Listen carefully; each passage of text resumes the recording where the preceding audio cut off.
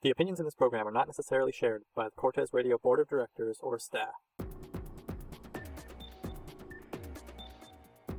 You know, the older we get, the older I get, the less I know, the less I have clear answers to things. You know, it's like, yeah, I can see that there's less and less forests on the planet, and I can see that climate change is happening, but how do we adapt, and how do we do it differently? We don't really have any great answers, and you know, you have to be careful when you run into someone who knows for sure, absolutely, because it's like, well, what do you know absolutely for sure? Yeah. You probably don't know what it's going to look like in 100 years, what you're certain about right now, or in 50 years, or in 200 years, and so those are sort of giant questions that we're grappling with, you know, just because we don't know. I don't know. I don't know. I don't know what I don't know, and so that's why we're trying to take, you know, a precautionary approach, not do too much at once, not do too many things the exact same way, try to adapt, try to collect data on what we do, try to observe the implications of what we do, trying to repeat the same mistakes in the future. Yeah.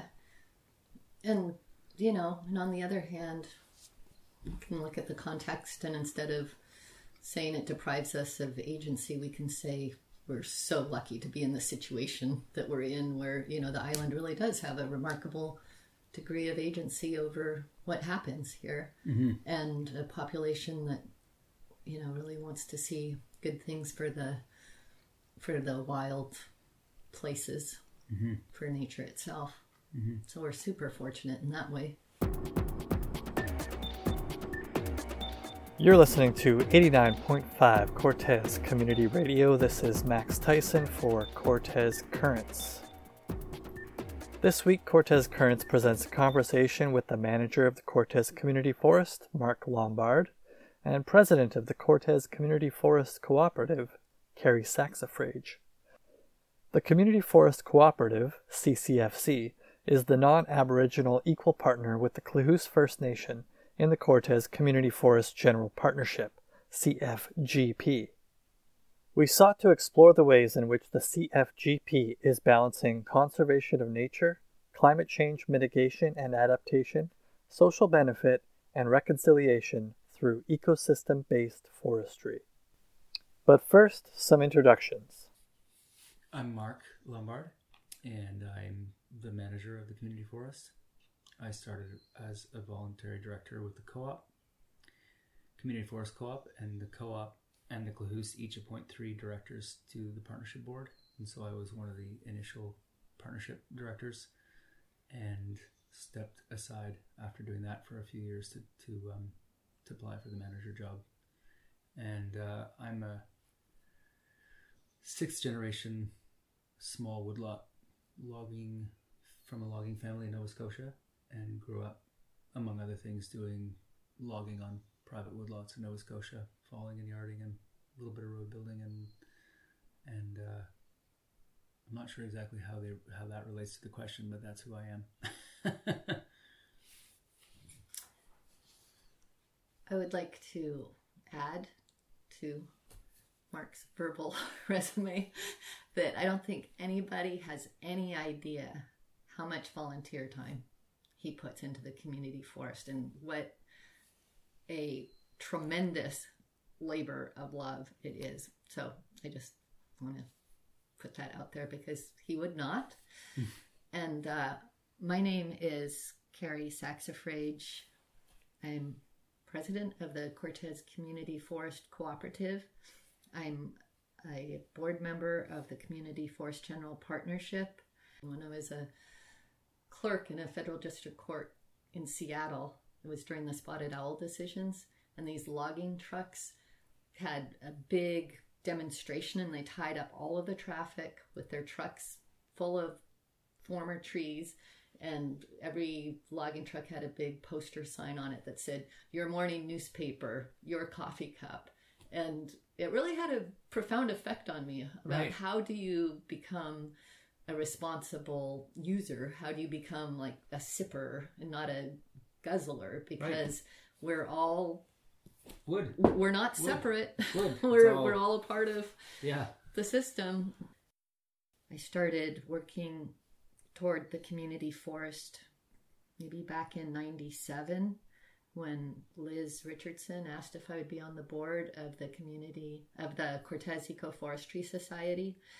And I was on that board for about 10 years, and then we left Cortes when my son went to high school, and I came back on the board, I guess 2 years ago now, and here I am. Max, to answer your question about the overall nutshell of the overview, what are we doing for sustainability? I think that when you look at climate change and adaptation, resiliency is one of the words that comes up a lot of the time. And for us, resiliency is not putting all of our eggs in one basket. So we're not doing everything the same way every time. We're trying different things, and we're going to observe what happens with those different things. So what we don't want to do is do a certain thing because we think it's the best thing and then realize, well, actually it wasn't the right thing, or climate change throws us a curveball. And so we can try. You can see that we've done all of our harvests differently to date, and our next harvest is going to be a different system again. So we'll be able to observe over time and see how they work. And the operational staff does have some criteria that they go through regularly with every site that encompasses environmental and ecological values, and that may get formalized at some point. Yeah, we're trying not to convert a lot of the land area into roads. So we're trying to be more sensible and pragmatic about road building, both not only because it's expensive to build a road, but it's also expensive to maintain the roads. It takes a lot of the forest area and converts it to road, which is taking away habitat and biodiversity. We're trying not to log during the nesting season for birds. We're trying not to log during the wet seasons, because that obviously has an impact on water and water quality and sedimentation and runoff. We're trying not to log during the really dry season because we don't want to have forest fires, because those are super expensive. We're trying to tailor our forestry operations to meet the demands of the local mills to try to foster local economic benefit and promote the forest sector, because we all live in wooden houses. We all use paper and toilet paper and whatnot, so wood is a sustainable, renewable resource, and things like that. I could go on and on. What we're striving to do is to understand how much forest we have, how quickly it's growing, and then in parallel to that, as a community, deciding how much of that growth rate we want to harvest and how much of that growth rate is sustainable. So if we decide that we want to harvest 20% of the growth rate, well, we need to know what the growth rate is. And so that is the science that you're talking about. What is the growth rate? So in conjunction with everything else, we're trying to get a better definition and a better understanding of what the growth rate is in the annual increment. Because it's all about the numbers in forestry, unfortunately, or fortunately, depending how you look at it. And the allowable cut is 13,600 cubic meters, which is what the government considers, based on its modeling, 100% of the growth rate. And so there are people in the community who are concerned that that may not be an accurate growth rate, and they think it may be higher or lower. And so rather than just speculating, we're trying to get a bit of a science, some hard data to figure out what that growth rate is. The community forest is about 3,800 hectares, and 31% of that is netted out. Netted out, or excluded from the area that could be cut. For riparian areas, wet areas, steep slopes, thin soil, a whole host of things. Visual quality objectives for the Ministry of Forests, for making things not too ugly by the roads and by the water. And so the parts that are netted out, that 31% that's netted out, it could be old growth, whatever those are. We're not operating on those areas. So then what's called a timber harvesting land base is the area of the community forest that we would say we're going to operate on. So if you were going to operate on 1% of the remaining 2,700 hectares, that would be 27 hectares that you could say you could log every year. And as it were, we're logging, our operations have sort of typically operated on like 10 hectares.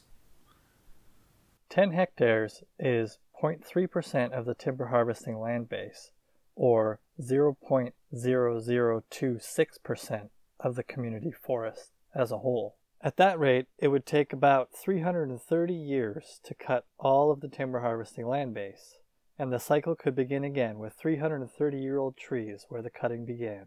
I think the underlying assumption is that if we're aging the forests, that covers a lot of other really good things. So this is a numbers lens that results in the numbers of what is left, and then the more qualitative aspects of an aging forest, we're just assuming based on general knowledge that that's a really good thing to have a forest that's getting older and holding more carbon and holding more water and giving us a good microclimate and having habitat for the herons and the goshawks. In the area that we live in, a typical Douglas fir tree, which is one of the native species here, would typically grow to about 600 years, so maybe 800 years, maybe 400 years. And then after the tree dies, it takes another 400 years before that old stem is completely broken down. So throughout its life, just as one example of one species that grows along with the trees is mycelium, and you have 200 species of mycelium that have been identified that grow in a Douglas fir tree while it's alive in its first 400 or 600 years, but then a full 200 more types of mycelium that grow in the tree after it's dead. And so what we're trying to do in the community forest is age the forest back towards having some areas that have old growth characteristics, whereas the typical model of forestry in BC, you might say, are logging every 60 years. So a Douglas fir tree, instead of getting to 600 years, it's getting to 60 years.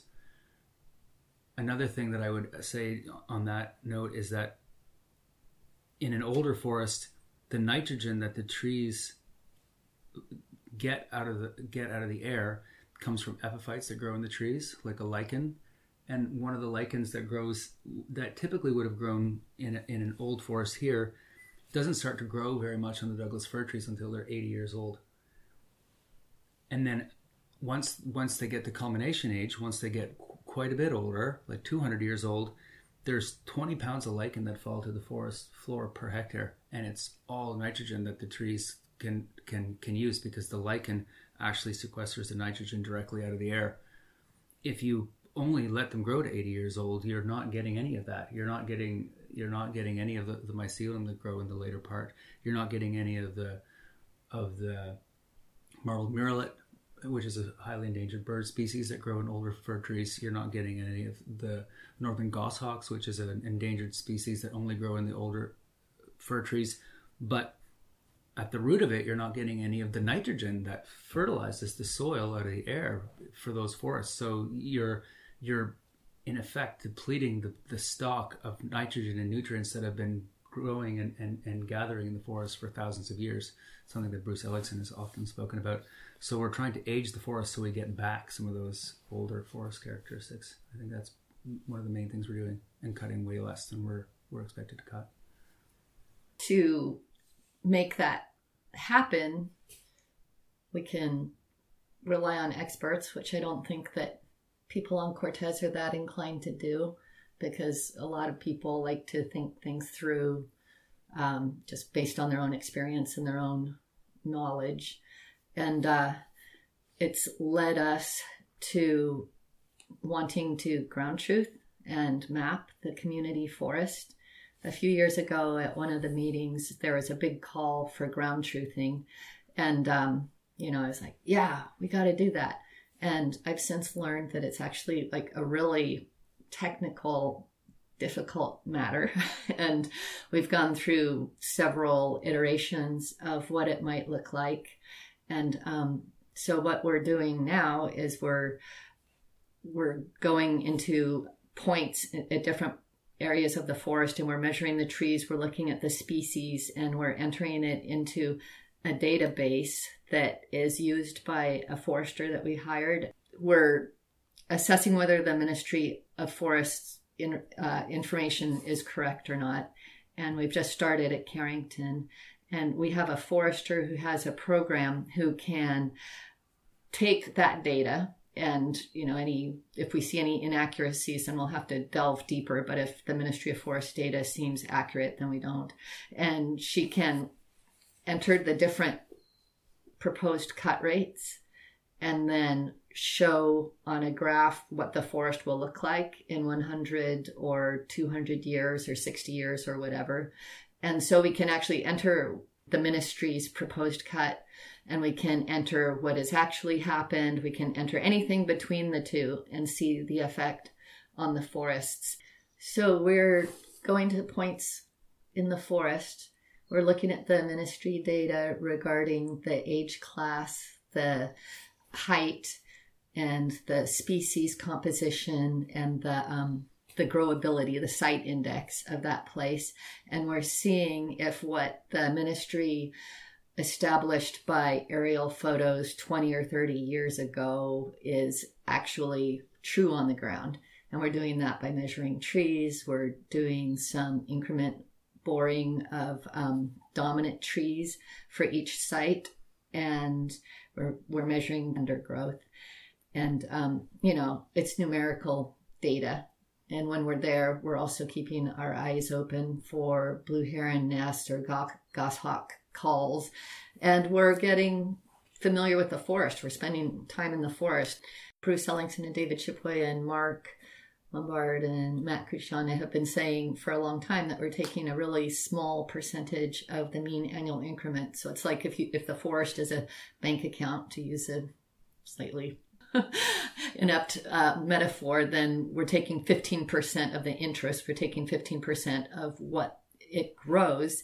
And, I've just been in the room kind of taking their word for it and thinking, well, I want to see the numbers because I don't have their level of experience. And so now, we're getting more numbers, and I feel like it's being what you guys have been saying is being borne out. And I really appreciate kind of an open atmosphere where people who have questions and the energy to get them answered can figure out ways to do that. This is one part of what we hope to do. And I'm hoping that the second part will be kind of easier, which will be mapping creeks and wetlands and coming up with information that, the operational team, will actually find useful instead of just a welter of random tracks on maps. Yeah. And for the listeners who are tuned in today and remember the initial ground truthing exercise that was started to look at the sensitive ecosystem inventory that was developed by the Ministry of Environment in 2006 through 2009. The operational team, as Carrie refers to it, we do that in our reconnaissance work, where we go out and we have the maps that show where the sensitive ecosystems are as per the air photo interpretation that was done by the Ministry of Environment. So typically when we're choosing where we're going to operate or harvest, we don't look to work in those areas right off the bat, but we still, operate nearby. So we do go check those out, and we do map all the creeks and riparian areas, and, we make sure that we stay out of those. We make sure that we stay out of those areas. And, we've chosen so far to operate in areas that are not identified as high risk in the sensitive ecosystem inventory map. And I think that our team is quite a bit more thorough than the SCI map was. So we're trying to stay out of those areas. So the Community Forest General Partnership is avoiding sensitive areas and species at risk, confirming growth rates to ensure they're taking only a portion of the interest, and cutting less to preserve more forest for longer, aging the forest. But according to Mark and Carrie, cutting nothing is not better. Cortes has lots of rocky bluffs and lots of rocky thin soil where there's lots of silal and the trees are really small. But Cortes also has all been logged in the past. So there's lots of areas that are coming back in hemlock and alder, and they're not the species that are the most desirable species. They're also quite subject to climate change and increasing droughts. Both are species that like wetter areas. So you're finding areas that have lots of hemlock and alder, that the hemlock is dying off and the alder is dying off a little bit early too. So those areas of the community forest are areas that we would like to operate on sooner than later, because if you look at it from a carbon perspective, dead alder and mistletoe hemlock are not really growing very quick, so they're not sequestering very much carbon. So sustainability wise, if you think of sustainability as leaving more better forests for the next generation, then we do want to operate on some of those areas so that we can, clean up some of that mistletoe hemlock and dying alder and have, a more resilient or a better forest growing in the future. So it's pretty nuanced. It's not like you can just say, 1% every year and 1% of the timber harvesting land base every year. Like every area is a little bit different. And typically markets would never allow you to only log hemlock and alder. Because we're doing selective logging and small scale logging, our costs are really high, and hemlock and alder prices are usually low. Right now they're super, super low. And so you still need to cut some of the more high value species like cedar and Douglas fir to make any operation economically viable. To add a layer to that, we're trying to foster a local value added industry on Cortes where we, instead of selling logs off the island, we're trying to sell logs to the local sawmills so that they can create value and create jobs and create a little bit of an economy out of the trees that are cut on the island. And the typical demand from the local sawmills is for Douglas fir and western red cedar. So it's a mix. There's a lot of different factors that get considered. There's economic reconciliation, there's the log markets, there's the retention of as much forest as we can do given the constraints. Yeah, it's very complicated. It's very complicated. And one thing I would say too is a lot of times when people on Cortes go walk in the forests, they go into the forest where there's the big, beautiful old fir and cedars. But if you just go walking on any random given point on the island, more likely than not, it's going to be small trees with lots of hemlock because, you're not always in the nice, rich growing sites, which is where people go to. So keep that in mind and not just go and cut the nicest, biggest trees, but we have to go and look at the whole land base. We also have to look at it through the lens of forest fire and increasing droughts and, how do we prepare for that and how are we, I think that the era has passed where you can just say, well, we won't touch that forest at all. And, that'll be fine. Like we do need to start thinking about fire breaks and fuel load reduction and that kind of thing, because it is becoming an increasingly dry area here. There's a lot to unpack there. The Cortes Community Forest General Partnership is not only considering the needs of ecosystems and species at risk, but also carbon sequestration, wildfire mitigation, local economic development, and economic reconciliation with their indigenous partners. Let's start with climate change. What climate impacts are we already seeing in Cortes forests? From a forestry perspective, the iconic species of the First Nations that lived here was the western red cedar in this area right here. And what we're seeing with climate change and longer droughts is that the range and extent of the cedar is diminishing quite rapidly. There's just it's only surviving in smaller and smaller pockets of wetter areas and less resilient to the summers, which are stressing the cedars a lot. And they don't necessarily die this year or next year, but multiple, there's a cumulative effect of multiple dry summers. And it's another thing that I think is interesting, and it's a question. It's not an answer necessarily to your question, but it's something that we're looking at. Is it used to be that the deer didn't eat the Douglas fir trees, but now they do. Why is that? We don't know why that is. Is it because there are fewer wolves and there are more deer? Did they always do it and we just didn't notice? What was it? But with the dry summers and the droughts, and I mean, I think everybody listening here knows that there's been some really, really, really dry summers. It's, for the first time ever, I think it was 2015 that the government closed all of the forests and closed the whole province to fishing, and that had never happened before just because it was so dry. So imagine if you're a forestry operation and you're trying to grow seedlings in a drought in what used to be a rainforest. Like it's really hard. So the climate change is having a real effect on, certainly on the forests and what trees are viable here, and it's changing. I think we're in what's called the dry maritime zone, but the range of that is shifting further and further northward. And you see Cortes, the north end of the island, has a lot more rain than the south end of Cortes. And I think that's shifting. What used to be wetter on the south end, it's moving further and further up, and the north end is starting to see even drier and drier conditions. And the hemlock's another example. Hemlock like wet forests. So if you go up the Prince Rupert or the Central Coast, the hemlock grow big and they grow healthy and they grow tall and large. But Cortes, they just don't seem to be getting anywhere anymore because it's too dry for them. Same with the alder. We're noticing the dieback of the balsam fir. We're noticing some dieback of the salal. I think the big underlying worry is forest fire, because, like we were talking about, that would be really hard to control once it occurred, and the forests are definitely getting drier.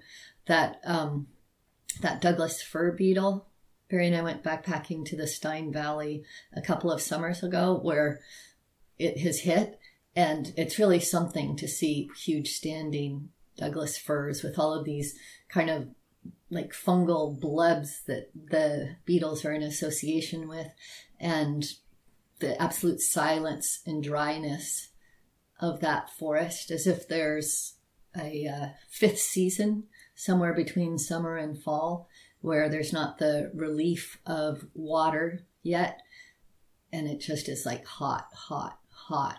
And I don't think we have any reason to think that won't happen here. I think if we have our eyes open about what's coming our direction, we can pretty much count on it. And, I always feel a little ambivalent about saying, Cortes is doing great or Cortes is in a better position, because, I know some people on Cortes think that we're beginning to experience societal collapse, and climate change is collapsing societies already. So what is the community forest doing to adapt to the changing climate? I have to say the Ministry of Forests staff have been impeccable. There's been a long list of people that we've dealt with at the ministry who have been really supportive, really helpful, really thorough, and I've hardly run into anybody at the ministry who hasn't been really great to deal with. Now, that said, we operate in a very, very highly regulated sector with multiple concurrent regulations.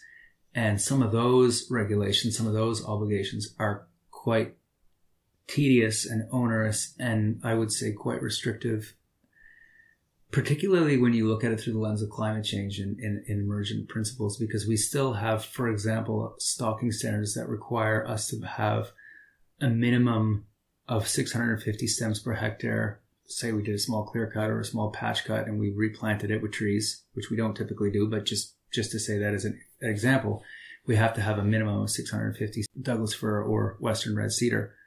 And because of climate change and increasing droughts, we're finding that Western red cedar are dying all over the place. They're just not as viable. And so the area that cedar can grow, it seems like, now obviously we don't know, we don't have the perfect crystal ball, but it seems like they're going to have to grow in increasingly the wettest sites on the island to make them viable, which means that any site that's not a wet site has to have 650 stems of Douglas fir at 3 meter green up. So at the point when the trees are 3 meters tall and they're 30% taller than all the vegetation around them, which is what is considered the free to grow stage, we have to have 650 Douglas fir stems. Well, the deer eat the Douglas fir that we plant. So we have to cone the Douglas fir, white plastic cone, to keep the deer from browsing them. And we have to put a stake in for the Douglas fir. Vegetation grows in the cones. The deer push the cones over. The wind pushes the cones over. The stakes rot. The tree planters don't get the stakes in perfectly well and they fall over, and then the tree falls over in the cone, and all kinds of craziness. That means we have to go tend the cones every year. So we're spending thousands of dollars a year tending those seedlings. But Cortes Island also has a lot of laminated root rot in the Douglas fir. And so for people who aren't familiar with root rot, it's a mycelium, a mycorrhizal fungi that gets into the roots of the Douglas fir and makes the roots rot and the trees fall over, or they rot and the stem isn't very good. And the typical practice in coastal BC for root rot is you cut all the fir down, and then you dig out all the stumps and you turn them upside down so that the mycelium will be exposed to the air and it'll kill the fungi. I personally don't see that as a very viable strategy for Cortes Island, to make a clear cut and then take all the stumps and turn them upside down. But you can't plant fir there if there's root rot there. So if you have a site that's too dry for cedar and there's root rot on the site, which there are on tons of the sites on the island, then what do? So we've been working with the ministry, and they recognize that that's an issue. So they're allowing us to plant white pine and alder as an alternative. I was in the community forest this morning looking at looking at 5 of our plantations. The white pine, the deer are eating them now too. So this is a whole new thing. Everybody says that white pine didn't get eaten by the deer, but I would say 60% of the white pine seed or germinates I saw today were getting eaten by the deer. The white pine also get blister rust, and alder also grow in wet sites, and increasingly more and more sites are getting to be too dry for alder. So if we had full freedom and flexibility, we might try planting sequoia and other tree species that grow well in Northern California, which is maybe where our climate is going, slightly drier summers and longer droughts and whatnot, but we're simply not allowed to do that by the Ministry of Forests. So in a nutshell, to answer your question, I would say the people we're dealing with are really helpful and want us to succeed, and are literally bending over backwards to support us with what they can. But the overarching regulatory framework is challenging, not just because of stocking centers. That was just an illustration, but, cut rates and volumes and all that kind of stuff.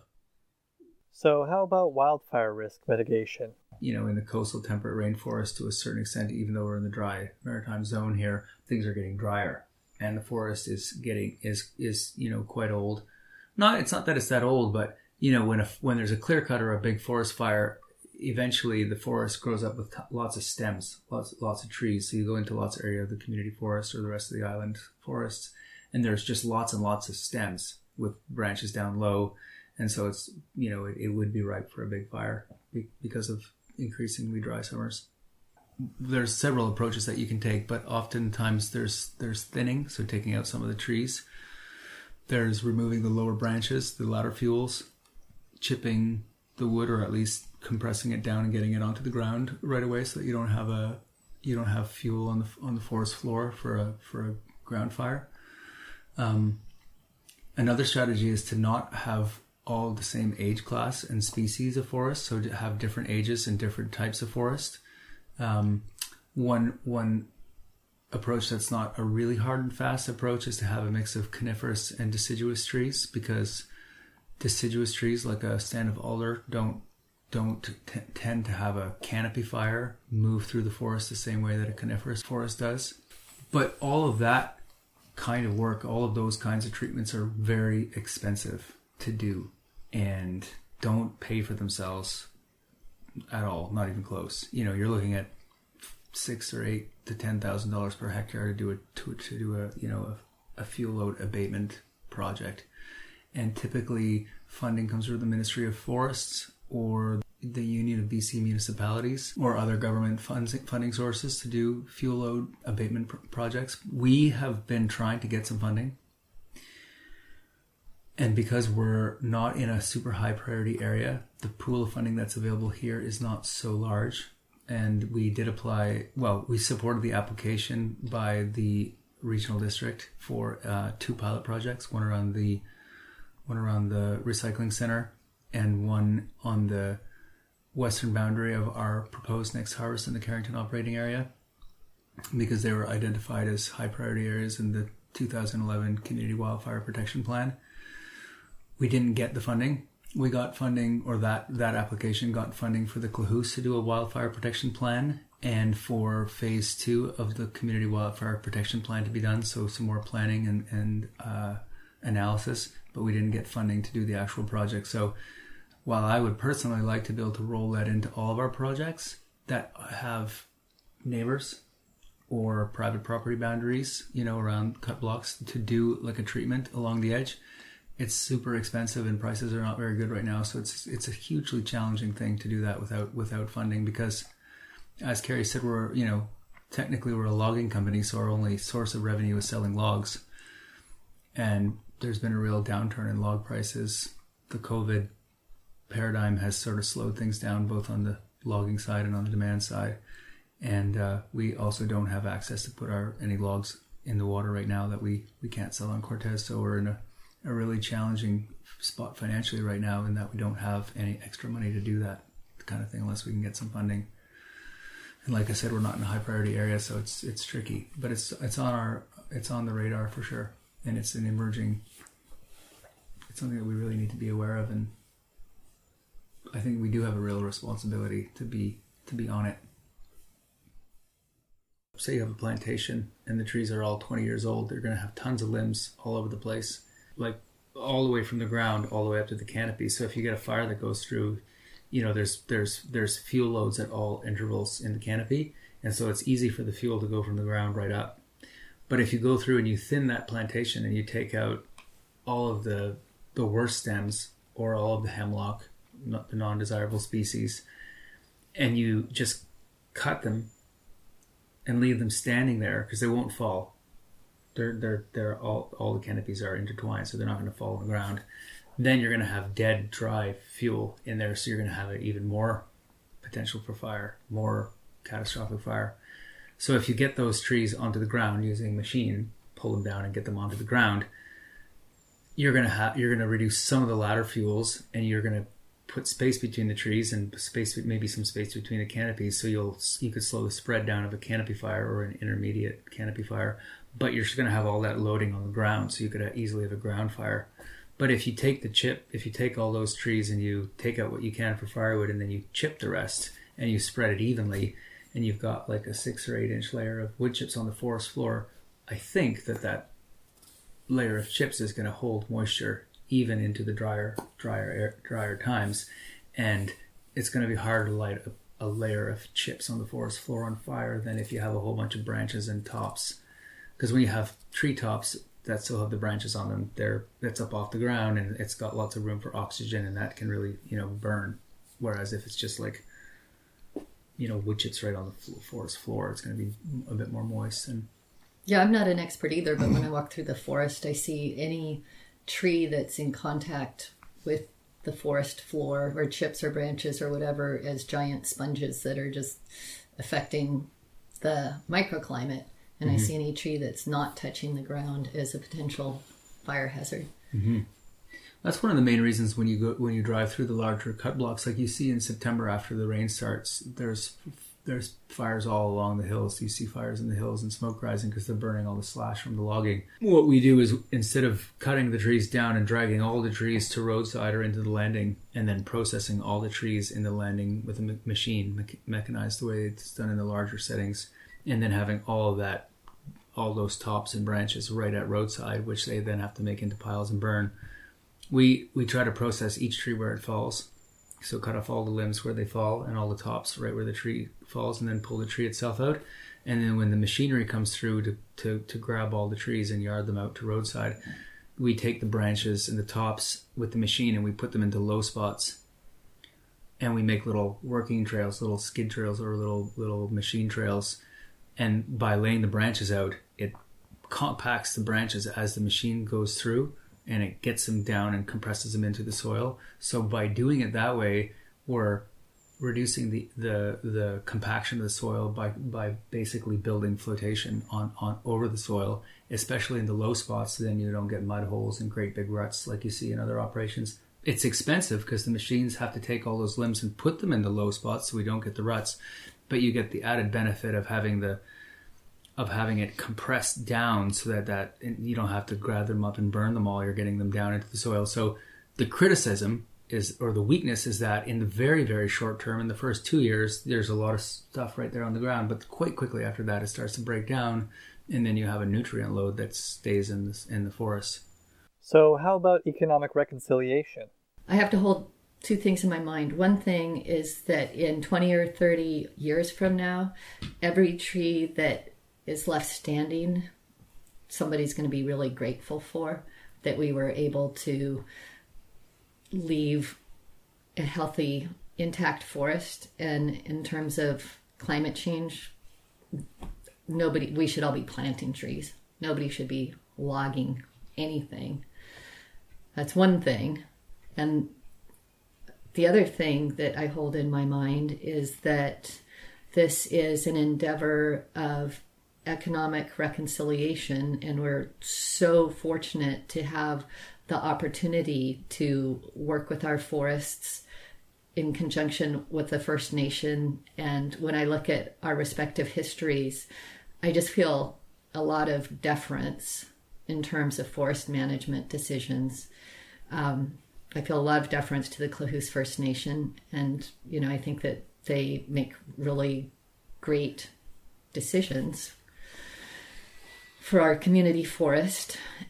One aspect that the community forest, I think, on Cortes embodies quite well is, we've spoken about environmental sustainability, which is obviously a large, concern or value for a large majority of, or a large segment of the population on Cortes. But on the social side of the community forest, there's a real resiliency or economic and community viability because this partnership is with the Klahoose First Nation, and it's 50-50 partnership between the Klahoose First Nations forestry branch or forestry operation and the Cortes Community Forest Cooperative, which is a membership of 20 to 25% of the island's full-time population as members, I believe, which is quite good actually. And we are in the traditional territory of the Klahoose First Nation, and it's an unceded territory, as it were.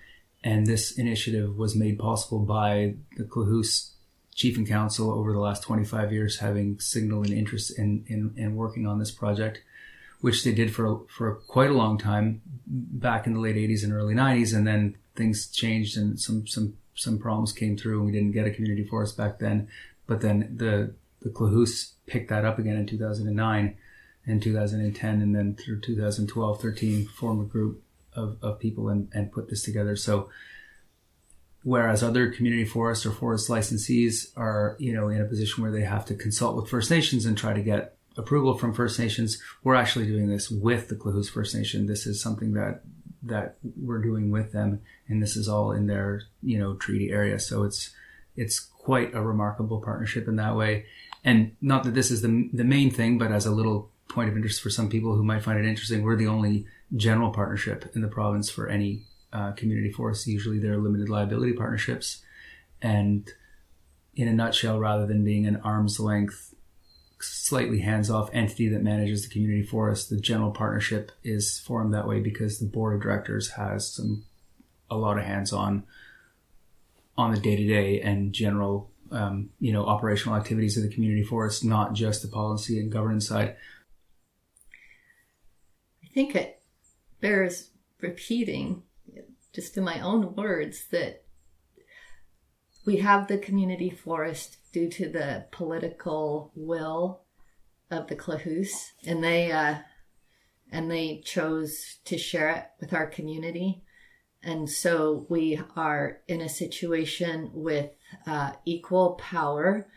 It's really a true work of economic reconciliation and being, for our part, for the non-Indigenous community part, being very aware of the generosity of the Klahoose in bringing this to us. It's just been so great to work with the directors of the partnership from Klahoose. It really feels like a great opportunity. Appreciate it a lot. And how about that value-added lumber industry? We're in a situation where we want to log as little as possible for climate change. We are going to log because we're a logging company now, and we have an economic reality. And so if we can use the opportunity of that as much as possible for value-added woodworking and capture that economic benefit on the island, then that's a real bonus. That's a real plus in itself. And, the ministry has said in so many words, the more economic development we have from the forest here on the island, the less the annual allowable cut, and those expectations matter. So it's sort of a circuitous route to having more freedom in our operational decisions to just, really encourage people to become community forest wood entrepreneurs.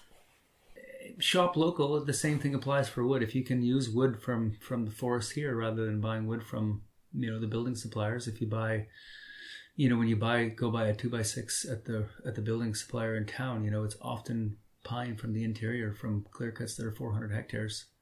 So you're kind of exporting the clear cut problem to someone else's backyard. Whereas if you use wood from Cortes, it's more local. It's going to have a lower embodied carbon and potentially be sourced from a more sort of, as you would say, sustainable source.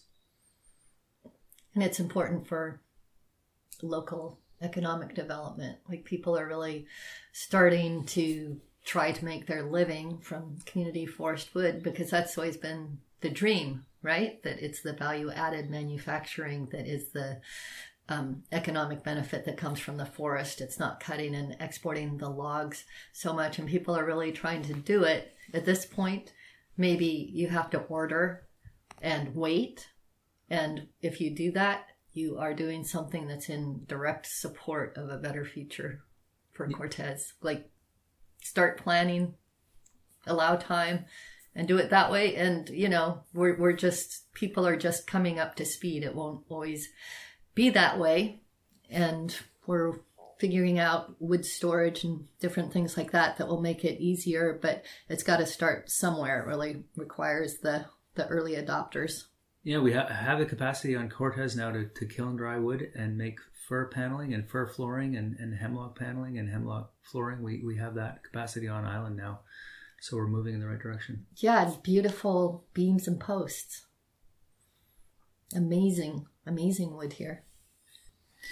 Yeah, hemlock's been maligned a lot because it's not as moisture resistant as fir, but it makes great paneling for the inside of your house. It makes great studs for the walls. I mean, some people say that fir is better for your exterior studs because fir can get wet, but really you don't want your wall studs to get wet anyway. So, and your interior partitions between the rooms inside the house, hemlock is softer. It takes nails and screws better than fir does. When fir is dry, a lot of people who have built with fir would agree that it's hard to use it as framing lumber because you just can't get nails in there and screws break off. Whereas hemlock, it works super well. It doesn't get as dark as fir over time, so it makes a nice wood colored paneling. It doesn't turn yellow like pine. So hemlock's a great wood to use. I use it a lot for building houses. Local builder and community forest cooperative vice president David Shipway once said that hemlock can be a longer lasting choice of lumber. That's right. The powder worm got into the fir, but not into the hemlock. Yeah, and termites they eat fir way more than they eat hemlock for some reason too. I have a good story that's kind of a funny anecdote to wrap this up. I was building a house one time, and I make all the interior paneling out of hemlock, and an old-time logger walked in from Cortes, and he said, "Wow, that's nice paneling. Where'd you get that paneling? What is that?" And I said, "It's hemlock." He goes, "Oh, I hate it." Firewood is another community need being provided by the Community Forest General Partnership. We probably burn 1,000 to 1,200 cubic meters of firewood on Cortes Island. And we're, closing in on the idea that, we've been harvesting about 3,500 cubic meters. That has been a bit of a target. So you're looking at 1/3 of the harvest. It would be, just in terms of volume, firewood. Cortes is blessed right now with a lot of Douglas fir on the island. And that is a function of both extensive clear cutting of the island in the past 100 years and forest fires that happened in the, in the 1920s and slightly before that. But Douglas fir doesn't grow very well if it doesn't have exposed mineral soil and lots of sunlight. And so what we're finding in our small harvest, our selective harvest, that it's very difficult for us to grow Douglas fir. And interestingly enough, if you're growing wood for firewood on a hectare of land here, you can grow about 3.5 times as many BTUs per hectare per year of alder compared with Douglas fir. And when you add on top of that the fact that alder grows on its own without being protected from the deer because the fir are being browsed heavily by the deer, so we have to protect them. The alder are also a pioneer species, so they sequester nitrogen, which Douglas fir doesn't do. it makes alder a compelling firewood from a broad policy perspective for the community forest and for the island as a whole. And interestingly enough, people really like to burn Douglas fir on Cortes because it has a lot of BTUs per cord, and I think even more salient is that the heartwood of Douglas fir, so the reddish part in the inside of the tree, not the sapwood on the outside, but the heartwood on the inside, when the sap stops flowing into Douglas fir, the cell walls form a resin, and that resin is it has a lot of BTUs in it, and it's also antifungal and anti-mold and anti-insect, but it's dry. And so that's why you can cut a Douglas fir down, and if you just burn the heartwood, you can burn it right away. Whereas alder you can't because it's wet throughout, and hemlock it's wet throughout. So fir dries faster than those two, or seasons quicker to be able to be burnable. But if you dry your fir, or you dry your alder, or you dry your hemlock, I think people would be interested to know that in a dry cord of fir, there's 28 million BTUs per cord. In a dry cord of hemlock, there's 26 million BTUs.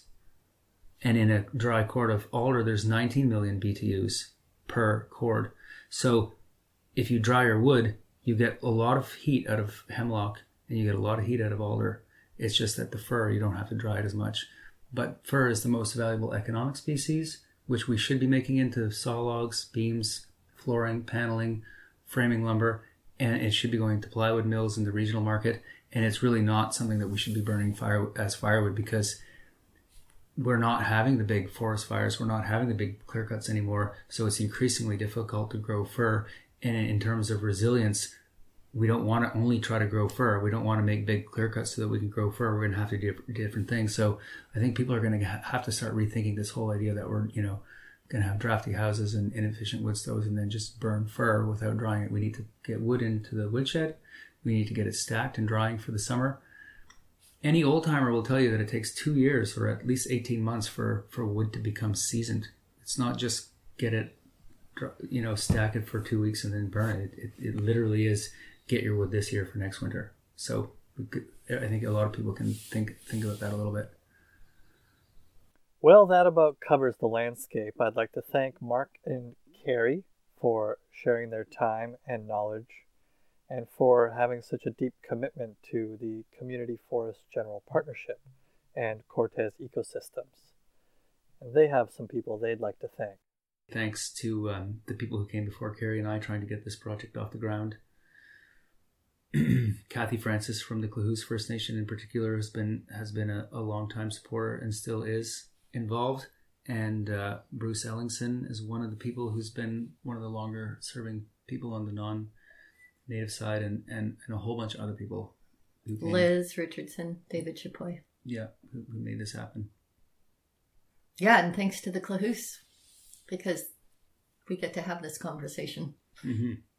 Thanks to them. You have been listening to 89.5 Cortes Community Radio. This has been Max Thaysen for Cortes Currents. Goodbye. This program was funded by a grant from the Community Radio Fund of Canada and the Government of Canada's Local Journalism Initiative. And now, Emily Millard, from the album By Heron and by Season, Hunter.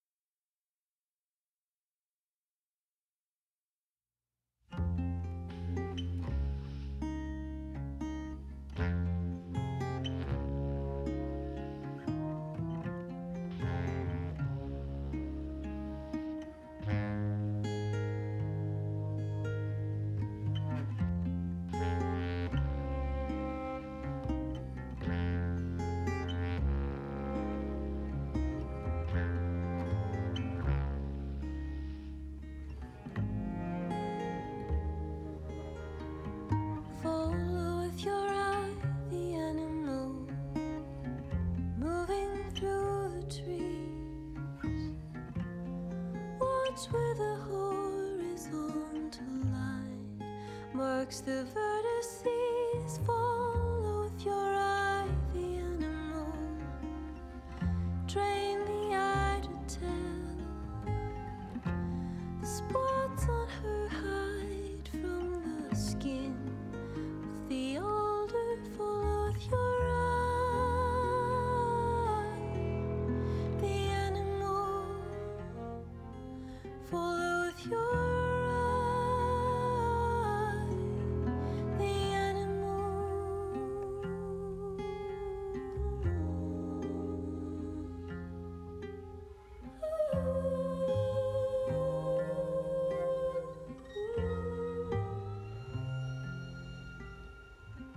Grey wolf howling all the night, all the morning. Build a fence of sound round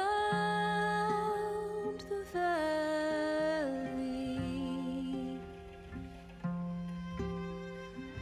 Bluff to bluff, their voices bouncing. Seems the pack is multiplying. Set the deer to run. Say the deer, set the deer to run.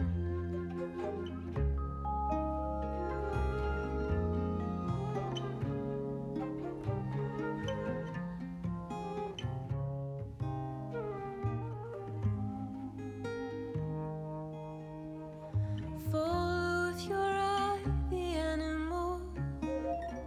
Listen for the leaves.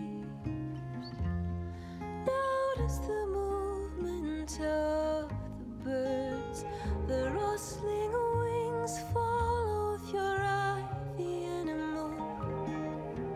Never look away. And if a thought should cloud the mind, let it pass by. Follow with your eye the animal. Follow with your eye the animal.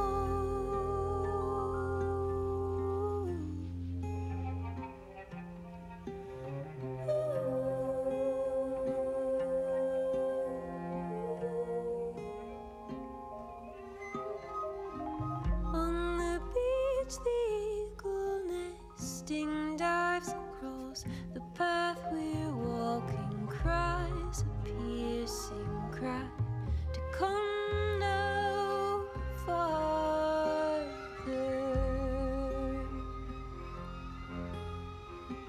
Oh, the night, oh, the morning, grey wolf howling. Set the deer to run. Say the deer, set the deer to run. Follow with your eye the animal. Follow with your eye the animal. Follow with your eye the animal.